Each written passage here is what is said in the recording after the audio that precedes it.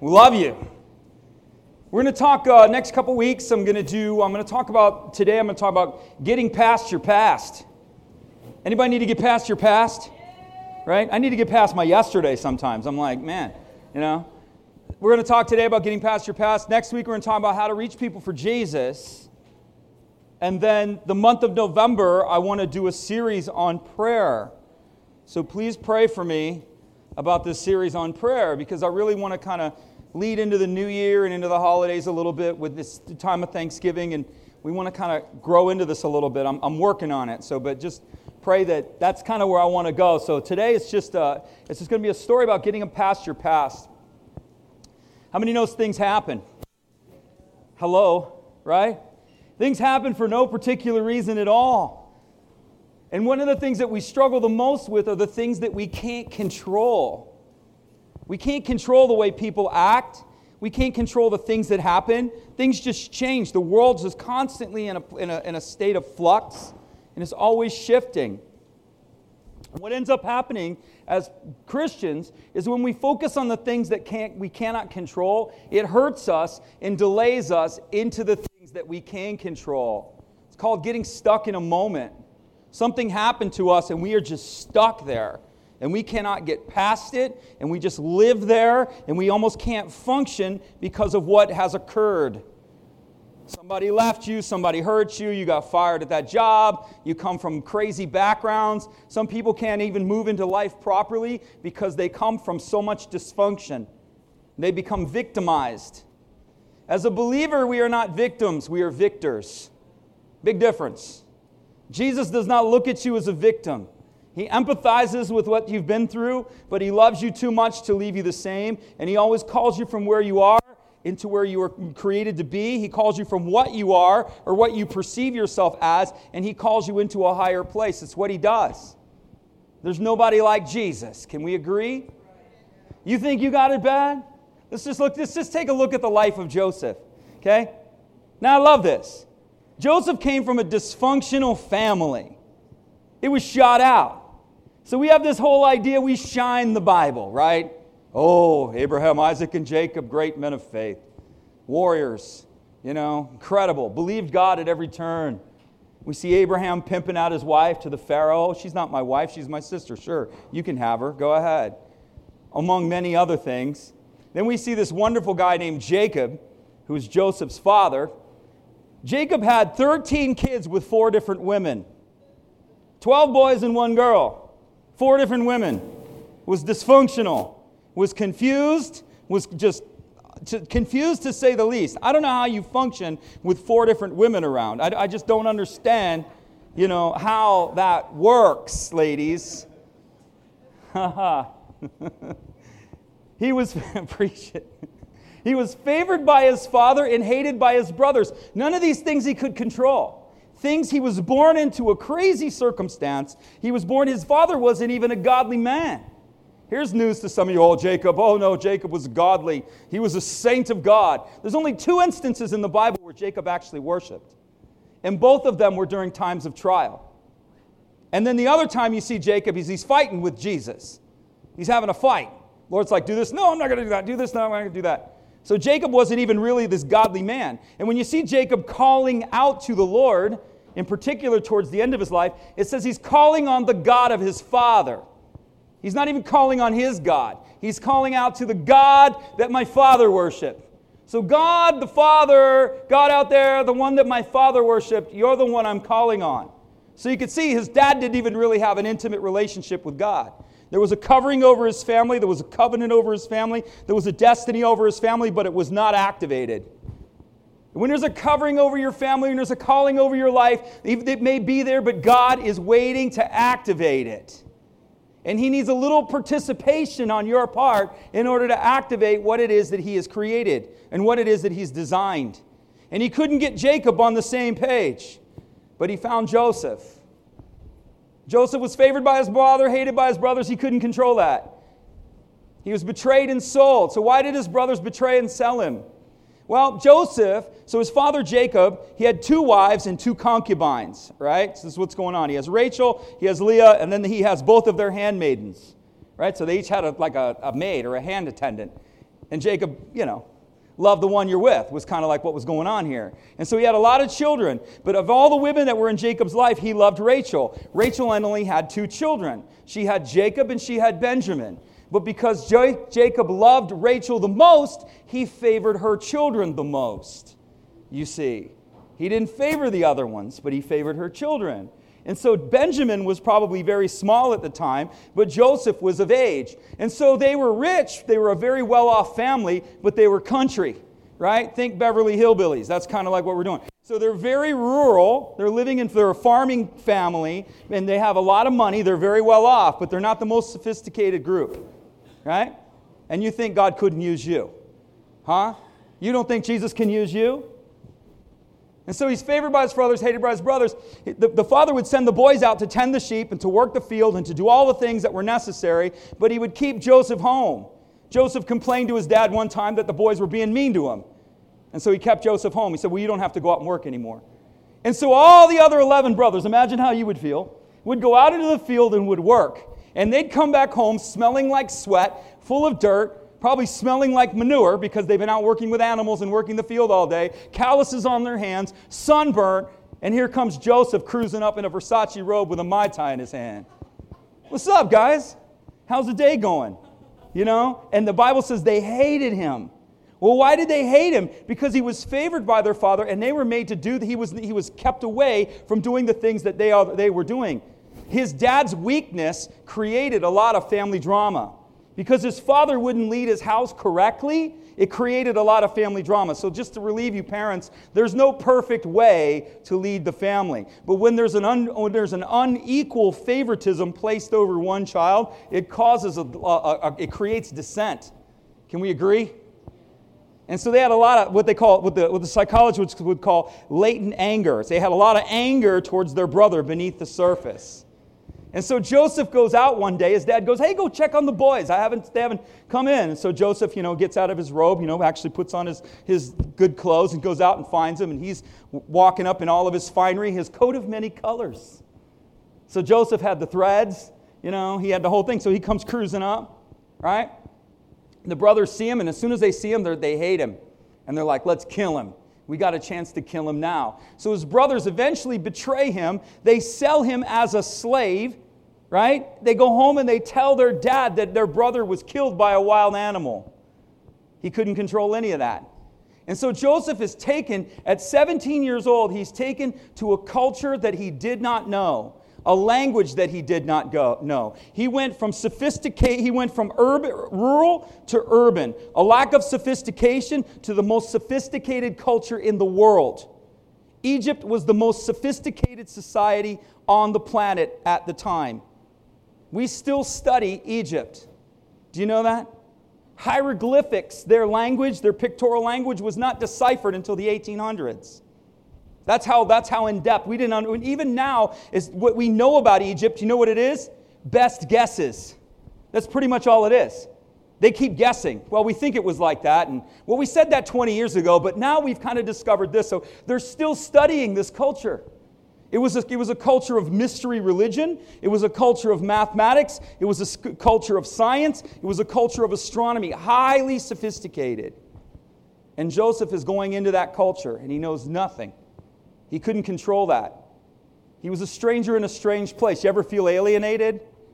Completely without any kind of bearing that anything seems familiar to you? Well, he was thrown into that. He had no family anymore. He was denied, and here he finds himself standing on a slave block in chains, being sold. And I always like to point this out to you, that when slaves were sold in the ancient days, they were sold naked. They took all their clothes off them. So you were standing there in complete vulnerability, bound. He couldn't control the state that he found himself in. He had no power over that. They wanted the buyers to be able to see all the goods that they were purchasing. He was nothing more than property. He had been reduced to the level of property. He couldn't control that. He goes to serve the person who buys him, and he serves the guy well, and the guy gives him authority over his whole house. And his wife is kind of hot for him. He's young and lean. You know what I'm saying? He's got it going on. Her husband's off working all the time, and she's there by herself, and she sees little muscular Joseph running around all day long. And she says, lie with me. Every day, the woman would say, lie with me. My husband's gone. Lie with me. The Jews have a spiritual commentary called the Mishnah, and so it's a commentary. It's not the word, but they do a commentary into the word. And in the Mishnah, it says that she took off her robe and said, lie with me. So let's just give a visual to that. So she comes up, she drops all her clothes, and she's kind of standing there going, lie with me. He's 17 years old, okay? Hormones are raging. And here's this woman, beautiful woman of a Pharaoh prince, of a ruler, standing in front of him saying that. And he said, the Lord will see. And the Mishnah says that she took her robe and threw it over the heads of one of the household gods and said, no, he won't. And he ran out. She accused him of rape, and they threw him in prison for, ready? You ready for this? 10 plus years he was thrown in prison. Over a decade thrown in prison. We read this stuff and we think it's just like Joseph spent the night in jail. He spent 10 years in an Egyptian prison. They didn't care about you. There were no prison reforms back then. You basically, in the ancient world, you were in a hole in the ground. Or you were in a cave that was dark, dingy, and if there was any cells, it was there at all. And there was armed guards around you. You were treated as if you were nothing. He couldn't control that either. How would you feel? You think you've been through trauma? This is probably one of the most traumatized people in the Bible, is the life of Joseph. Then he goes into prison and he finds a couple of guys there. He blesses these guys. He honors these guys. He serves the prisoner. The prison warden becomes in charge of the prison because he's so faithful. And he serves a couple of the prisoners. Well, a couple of the prisoners were related to the king. And so one guy gets killed. The other guy goes back to work for the king. And as he's going back to work for the king or to Pharaoh, he says, hey, remember me. And the guy goes, no problem, man. I got you. I got you. When I get up to Pharaoh, I'm going to tell him all about you. Well, he doesn't. Years go by. Joseph's still in prison. He's still there. Forgotten. He couldn't control it. Eventually, the king has a nightmare. Some would call it a dream, but it was a nightmare. This happens a lot. And so the Pharaoh couldn't get anybody to interpret it. And so there was the cupbearer that was standing in front of the king. He said, oh yeah, there's a guy in jail. I remember about 8 years ago. Guy's still down there, I think, unless he's dead already. I'm not too sure. But he could interpret dreams. And Pharaoh's like, what? Go get him. And so they bring him. Joseph shaves. Key part. He presents himself in humility. So Joseph probably had some pride issues that he had to work through. Joseph probably had some selfish issues that he had to work through. Joseph probably had some look at me issues he had to work through. It's all about me. I'm so wonderful, you know. He probably had some victim issues. Why is this happening to me? He had some of that. The Bible says he shaved. For a Hebrew, he presented himself as a slave. That's what it meant. When a Hebrew shaved, the only slaves shaved in their culture. And so he shaved. He said, I'm going to go as a slave. I'm going to go as a servant. He didn't go there entitled. Hello? How many of you would go there entitled? And Pharaoh's going to ask you, man, dude, you've had me in prison for 10 years? You want me to give you something? I'm not giving you anything. Because when he interpreted the dream, there was no guarantees. Pharaoh wasn't offering him a deal. He just said, hey, get that slave up here, and I want him to interpret my dream. And he promised him nothing. And so Pharaoh, he could have just been like, dude, up yours. I'm not, forget it. I'm not doing it. Stay with your nightmares. I'm not helping you. But he didn't. He served. And Pharaoh looks at him and says, I hear you can interpret dreams. And Joseph said, I can't interpret anything. But the God that I serve, see, difference between him and his father? The God of my fathers, the God that I serve, the God that is my God can interpret the dreams. And so he interpreted the dream. He went back, he prayed. The Lord told him this is what it means. He goes back and tells Pharaoh, he said, you're going to have 7 years of plenty and 7 years of famine. And the 7 years of famine are going to be greater than the 7 years of plenty. And he says, so let Pharaoh be wise. And let Pharaoh store up the grain in the years of plenty so that there will be sufficient amount in the years of famine. He says that. That's all he says. And Pharaoh's like, and he's looking at all his counselors and he's like, you guys are a bunch of idiots, man. Where can I find a wise person? Well, it's not you. You know what, Joseph? I'm going to put you in charge of it all. And so Joseph goes from the slave to being a prince almost overnight. Next slide. He became very successful despite his past. There's some keys in our lives that we can learn from Joseph. There's some things that he did that are necessary for all of us. Because I'm going to tell you this, right? We're a people of truth, so I'm going to tell you the truth. TV, radio, American culture, we like to shine everything. Family of 4, everybody gets along just perfect. Perfect job, perfect life, perfect family, perfect vacation. Nothing ever goes wrong. Nobody's ever traumatized. Nobody's ever victimized. You are going to be traumatized by life. You are going to be victimized by life. It is inevitable.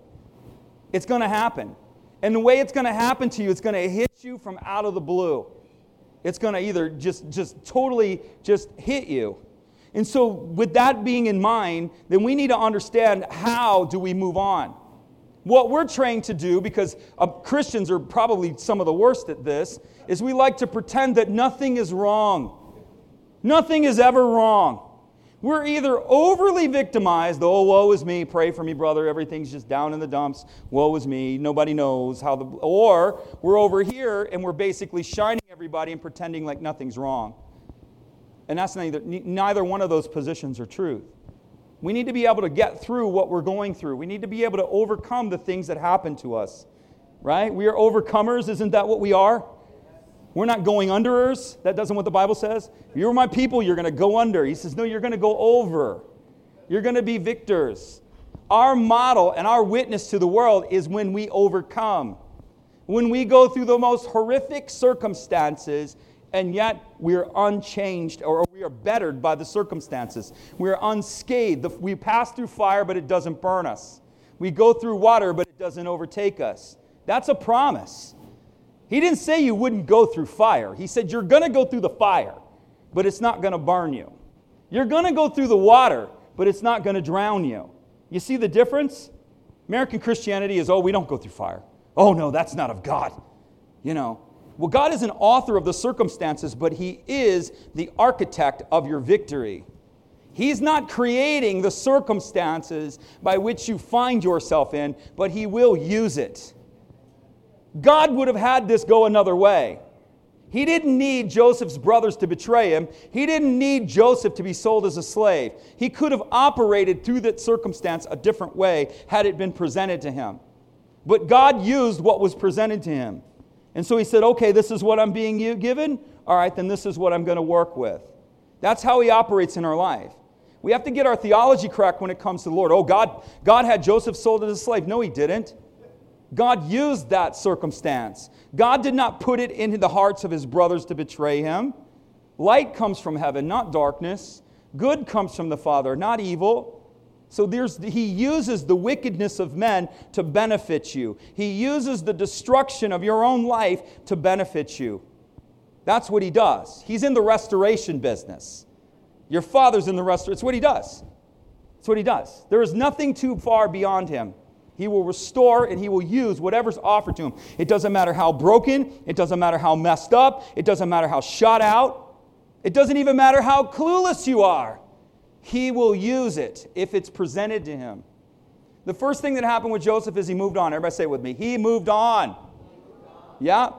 He focused on what he could control. He couldn't control any of the things that he was in. He couldn't control any of his background. The guy basically, forget therapy, he could have crawled under a rock, based upon all the stuff that's happened to him at this stage in his life. He could have been just like, kill me now. You know what I'm saying? How am I going to face tomorrow? This is horrible. Nobody knows. Well, Joseph knows. Jesus knows more than that, but Joseph I really believe this is why the Bible slows down over the life of Joseph. Because if we'll take a careful look and we'll not make these people icons where we worship, oh, holy Joseph, holy Abraham, holy Jacob, they're not. This is what's unique about the Bible, is it's brutally honest. It just throws it all out there. And it shows that the Lord will work through the worst circumstances.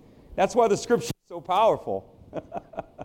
He says, man, these people are shot out. You don't think I can use you? These people are broken. You don't think I can use you? I can use you. You don't think I can do anything in your life? Read the Word. Read the testimonies. If I did it for them, I'll do it for you. Aren't you glad? Say it with me. If Jesus did it for another, come on, He'll do it for me. He's no respecter of persons. Here's the key. You ready? We say it here all the time because it's something I want to embed in you. Say it with me. Jesus does not have favorites. Jesus has intimates. Big difference. There's no favoritism. We're all equal at the cross. What separates us from each other is the level of intimacy that we want from Him. That's what separates us. It's not a separatism based upon favoritism. All are favored. What separates us is the intimacy. Into me you see. You want to know what intimacy is? Into me you see. David, search me and know me, Lord. See what's wrong with me. See what's right in me. David was a man after God's own heart, right? He pursued the heart of God. Lord, let me see into you. Let me know your heart. Let me know your ways. Let me know who you are. I don't want to just see who you are. I want to know who you are. I want to know you. I don't want to operate on earthly levels. I want to operate on heaven's level. That's what separates the pack, right? See the prayer of Jabez. That's what's popping up to me right now. Jabez was more honorable than his brothers in that he called upon the Lord. You see the intimacy? Jabez was born into a family of pain. Horrible circumstances. His mom looked at, from the day you're born, they're like, that boy is pain. That's all you are, you're pain. From the time he was born. Imagine going through life and all your name is pain. Oh, here comes pain. Pain just walked in the door. And he called upon the Lord and he said, Lord, bless me. Bless me. I know you can use anything if it's presented to you. So I present myself to you. Nobody else is presenting themselves to you, but I am. Nobody else is calling on your favor, but I am. Nobody else is believing you for your promises, but I am. You see the difference? Everything pivots off that. We think it's just going to happen by default. It will not. So there's not an issue. Oh, God just favors that person. Look at the favoritism on them. Oh, they're just favored. Jesus just likes you better than me. Says who? You're all favored. You just need to activate your favor. You need to activate it through intimacy and relationship. He focused on what he could control. Joseph couldn't control his circumstances. Say this with me. I cannot control my circumstances, but I can control my attitude and my ethic. Ethic is what you do in the process. You can control your attitude and you can control the things that you do. You can control your perception and you can control your actions. You may not be able to control your circumstances, but that is what you can control. He goes down, here's Potiphar, captain of the guard, Egyptian, buys him from the Ishmaelites. The Lord was with Joseph. I'll give you one. It's not about your circumstances, it's about His presence. Has nothing to do with the trouble that you find yourself in. It has everything to do with finding His presence. His presence changes everything. Acknowledging His presence, seeing His presence, entering His presence, activating His presence, that's what changes everything. Greatest gift to the church is the presence of God. You don't think it's important? Jesus said, if I don't go, the Holy Spirit won't come. What does that mean? More important to me and beyond, your salvation is the root of it all, but the most important thing that you can receive from me is my manifest presence through my Spirit. More than anything else. And we just think the presence is just this warm, fuzzy, woo, I feel the glory. And we worship, not too much, not too much, not too much. I was in a church yesterday, and it was kind of like a 3/4 worship. Everybody's like this. Not too much, just enough, just enough. Oh, no, we're going too far, we're going too far. Measure and fullness, what do you want? I want fullness, I don't want measure. I'm not interested in measure, I want fullness.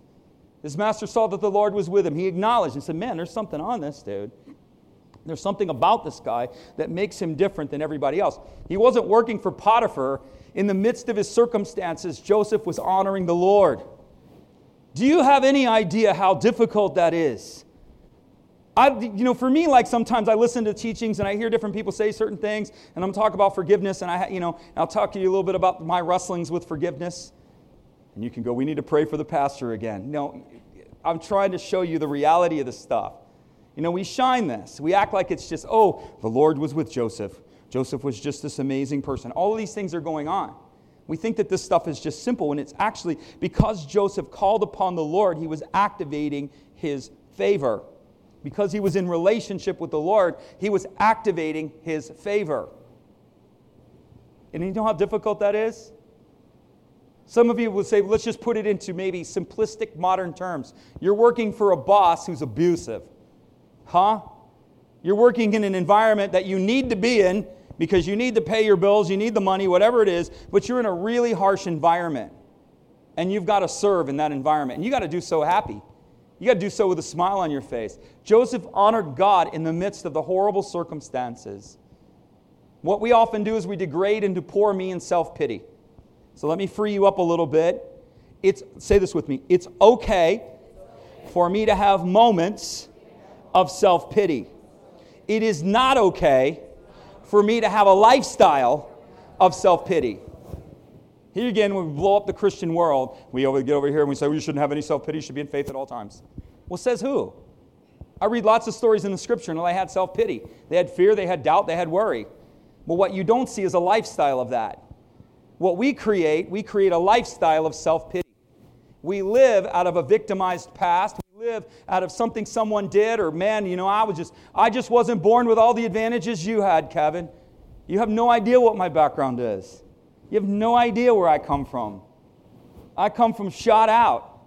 But the Lord is good. The Lord is good. He takes beauty, He takes the ashes and makes beauty. He lifts the weary from the ashes and establishes them with princes. This is who He is. This is who Jesus is. He's not common. He's not ordinary. He's not Muhammad. He's not any of these other nonsensical, foolish things that we worship, including ourselves, including our institutions, including our intellect, including psychology. Nothing wrong with intellect, nothing wrong with psychology, but it must be subjected and submitted unto the lordship of Christ. If it exalts itself against His knowledge, it's wrong. If it exalts itself against His truth and against His reality, it's wrong.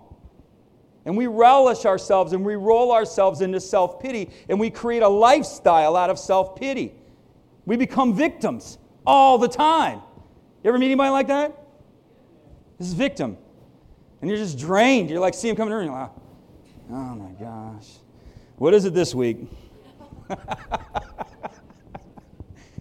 It's okay. Listen, you're going to have moments where you're going to feel bad for yourself. You're going to have moments where you're going to feel like you've been victimized. But you cannot live there. That cannot be your lifestyle.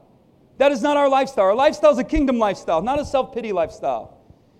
What Joseph did is he maximized what was set before him. He moved past his past. It wasn't that he didn't deal with his past. He will deal with his past eventually.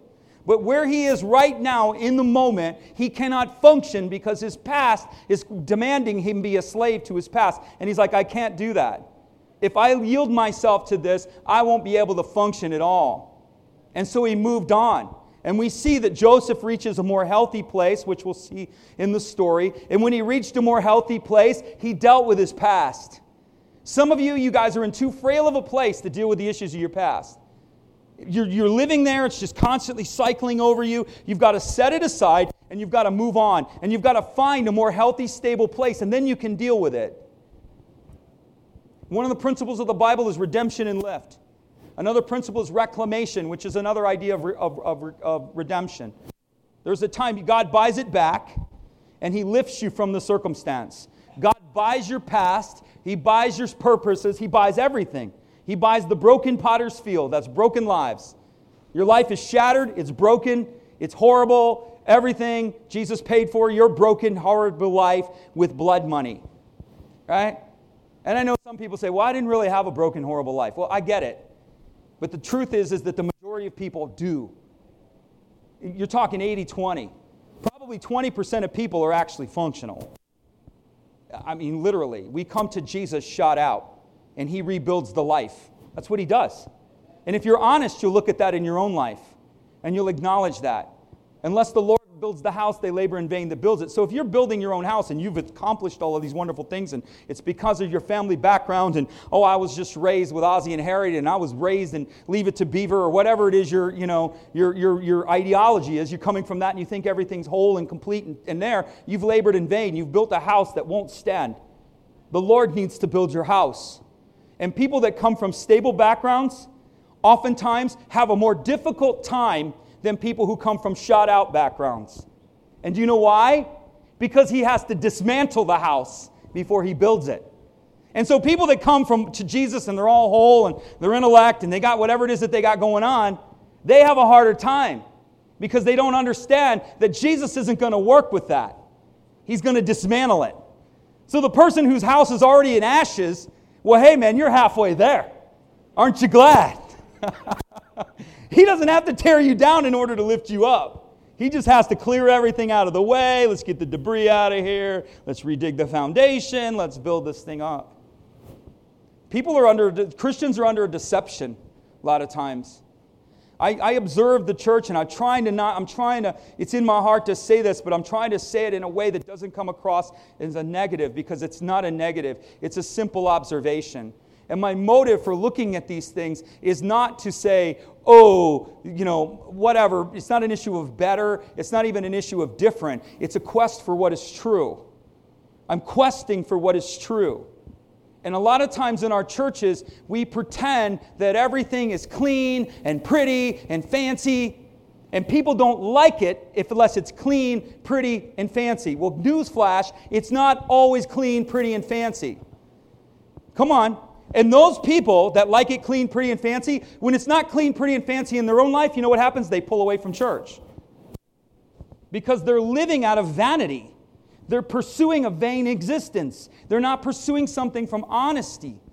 And I think what has to happen, and the message has to come forth from the pulpit, if you will, or the message has to come forth from the leadership to the people, is that this is what it looks like. It's not the bell choir. It's not. I have no problem with it. I go into beautiful churches and I look around and I say, wow, this is great. This is amazing. Talk to the pastor, where are you guys? Oh, we're in a warehouse. And I'm in this magnificent building. Wow. Chandeliers, soffits. I'm like, man, those ceilings must be 20 feet high.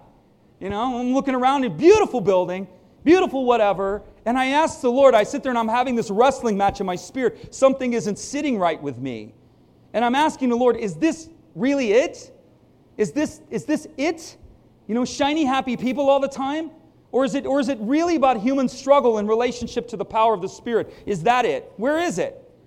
And we're a people of transformation. Nobody else is going to transform. But the people of God have the power to transform not only themselves, but culture itself. But that is not going to happen until we step into the things that God has for us. And one of those places is a place of honesty. We got to reach that point. We have to reach the point that it's not about me, it's about Jesus. It's not about my past, it's about my future. It's not about who I was, it's about who I am and who I'm becoming. Joseph maximized what was set before him. He had a lot. I say it this way. He played the cards that were in front of him, and he changed the game. He not only played the hand that he was dealt, he changed the game itself. Next slide. So he moved on. Here's Paul. I don't count myself to have apprehended. In other words, I'm not there. One thing I do, I forget what's behind, and I reach forward to the things that are ahead. So here it is. I want to say this. What Paul is saying here is he forgets. And again, for some reason I'm dealing with Christian consciousness here this morning. This is what I feel like the Holy Spirit is showing me right now, is that I feel like sometimes we think the word to forget is that we have no memory of it. We forget those things.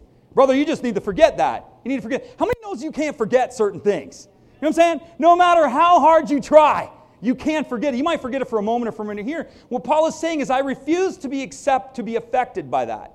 That's what it means to forget. Yeah, that's a reality. Yeah, I come from a home where my dad had 4 women and 13 kids. Yeah, that's a reality. Yeah, I was sold, accused, whatever. Yeah, that's a reality. But I refuse to be affected by what has happened to me. I refuse to allow that to be my identity and that to be my purpose. It's not an issue that it didn't happen. He's not in denial and just pretending like none of this is true. He's like, yep, it's true, but he puts it over there. And he said, that's where it is, but I refuse to be affected. I'm not carrying that. I'm not going to carry that. That's what he's talking about. Joseph was in God's will. He didn't know it. God's will from where Joseph was standing was difficult. It was the will of the Lord that he preserve the nation. It was the will of the Lord that God create provision in the midst of the famine. And so God needs a godly man in order to do that, and God had to use these broken circumstances to bring it about. Joseph is a victim of circumstance, but God is trying to turn, and he eventually will, his circumstances into a victory, not just for Joseph's life, but for the people around him. In difficult circumstances, God will change you. I mean, we sing songs about it. What doesn't kill you make you stronger, stuff like that. I mean, that's gospel, particularly for Christians. The circumstances isn't what makes us stronger. The Lord is who makes us stronger.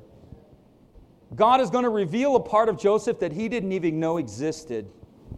Pressure has an unbelievable ability to reveal something that you didn't even know was there. We see it in geology. Diamonds are created through pressure. How is it that coal can become a diamond? Pressure reveals something that wasn't already there, that we didn't even know was there. Pressure reveals a part of you, good, bad, and ugly, that you didn't even know was there. I love it. Christians think they got it all together. They get under pressure and they completely fall apart. Oh, I thought you had it all together. No, you're being revealed that you don't have it all together. And you know what? If you don't have it all together, let's say it together. Everybody say it with me. That is okay. Because there's one who does have it all together. Okay? He's the wonderful counselor. He's the great physician. He's an ever-present help in time of need. All glory, power, and dominion are his. He is, and he loves you. Joseph, God was preparing him. He was preparing him for something that was created for the future. And he needed to extract from Joseph and reveal from Joseph and to make Joseph stronger in order that he could carry the glory that he was about to give him. I got to move. We got communion. I got more to say, but I'm going to have to save it for second service. You guys getting anything out of this? Yeah. All right. The second thing he did is he worshiped in the process. He moved on. He set his past aside for the time that he needed in order to become healthy. That's so important. So important. Just set it aside. You don't have to set it aside forever. Eventually, you're going to have to deal with it. You're so far down that you have to set that aside just to get up to level. And once he gets you up to level and he starts building you, eventually you'll have to deal with the issues of your past. Eventually. Because that's what's going to inhibit you from going to the next level.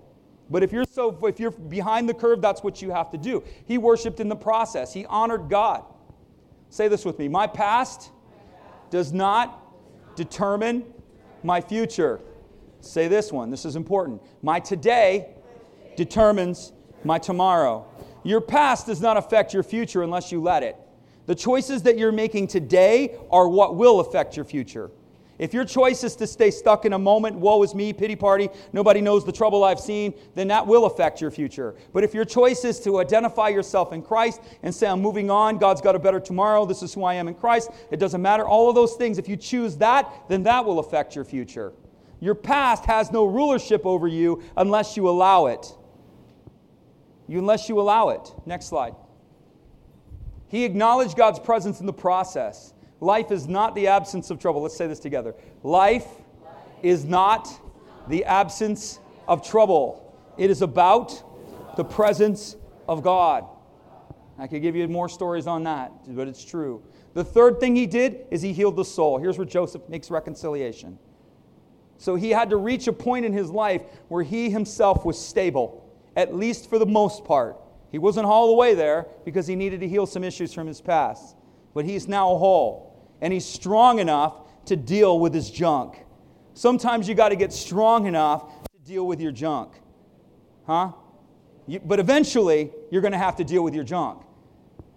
As for you, you meant it for evil, but God meant it for good. He forgave these people. He forgave the people who hurt him the worst. I'm going to run through this real quick, but this is an important principle. Forgiveness is a necessary step in God's process. Forgiveness means to embrace the Lord's forgiveness. That's the first thing, is to be forgiven by the Lord. The second thing that is attached to forgiveness is that you have to know that you are loved and accepted conditionally. And I'm not talking about knowing it from your head. I'm talking about knowing it from your being. And the only way you're going to know that is by continual and perpetual encounters with the Lord at the deep level of the Spirit. He will embed His love in you.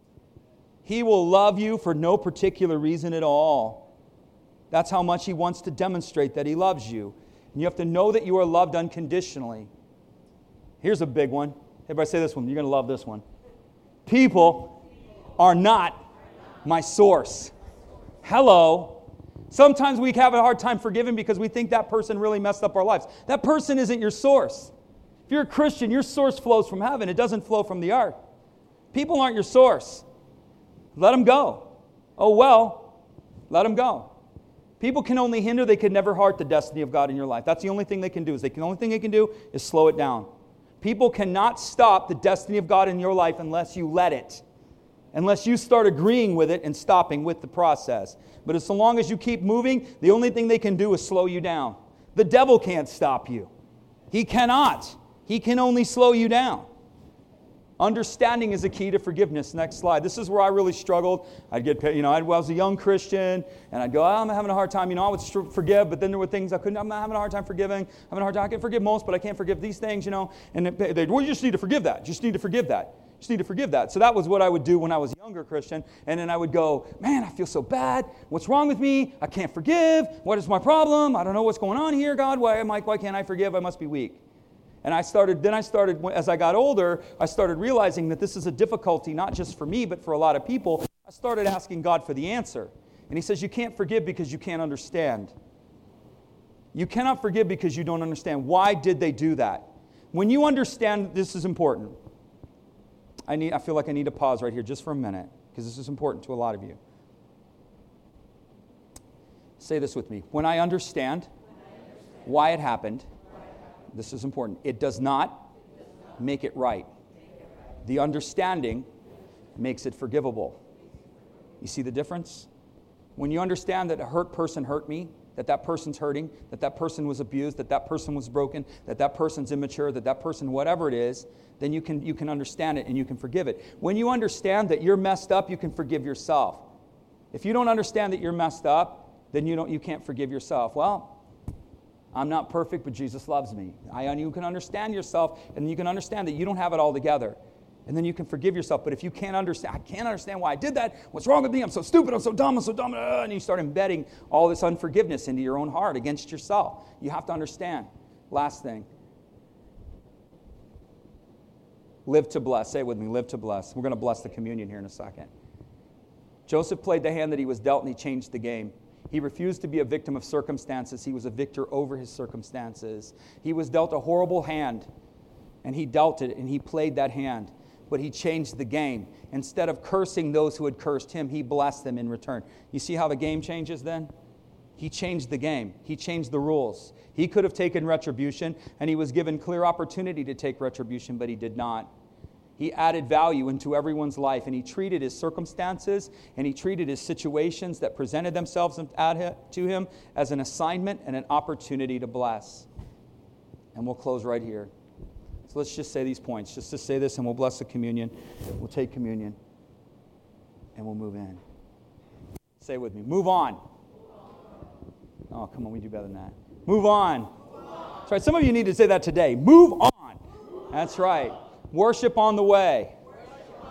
Heal up and live to bless.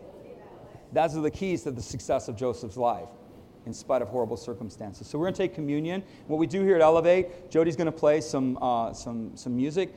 And what we're going to do is just, if you make your way around, grab the communion element and bring it back to the juice and the little cracker and bring it back to your seat with you, and we'll take it together, okay? So let's just pray. Father, we just thank you for this opportunity. We bless this time. It is an honor, Lord, to honor you and an honor to honor one another with a communion service, God, and to receive from you and to acknowledge you in all that you've done. And so we ask that you bless this time and bless these elements in Jesus' name. Amen. All right, just go ahead and make your way around.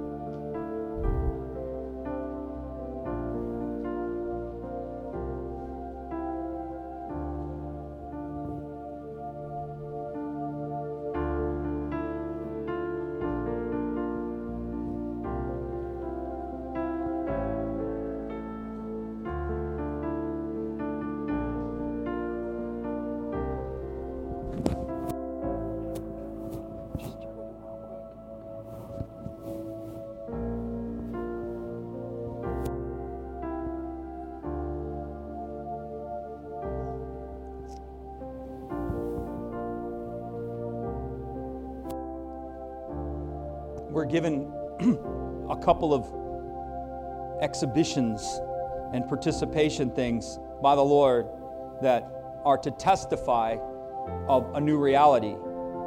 And communion is one of them. Communion isn't just a testimony, it's a remembrance. And it is a physical act into a spiritual reality. Christ in us. And on the night that Jesus was betrayed, he had a party. He's celebrating. The Bible says, for the joy that was set before him, he endured the cross, despising the shame. He didn't want to go there, but he knew at the other side of that what was going to happen. And he passed around a cup, and the cup was called, well, we'll do the bread first. He took the bread and he broke it, and he said, this is my body that is broken for you. Every time you do this, remember me, because what I do for you is no small thing. So I want you to hold it up, and let's say this. This represents the body of Jesus that was broken for me. I believe it and I receive it. Let's take it together. Then he held up a cup, the cup of redemption, and he said, this is my blood. This is a blood that brings you into a new covenant. Better promises, better hope, better beginning. And he says, as often as you do this, I want you to remember me, because what I do for you is no small thing. So let's hold it up and say, this represents the blood of Jesus that was poured out for me.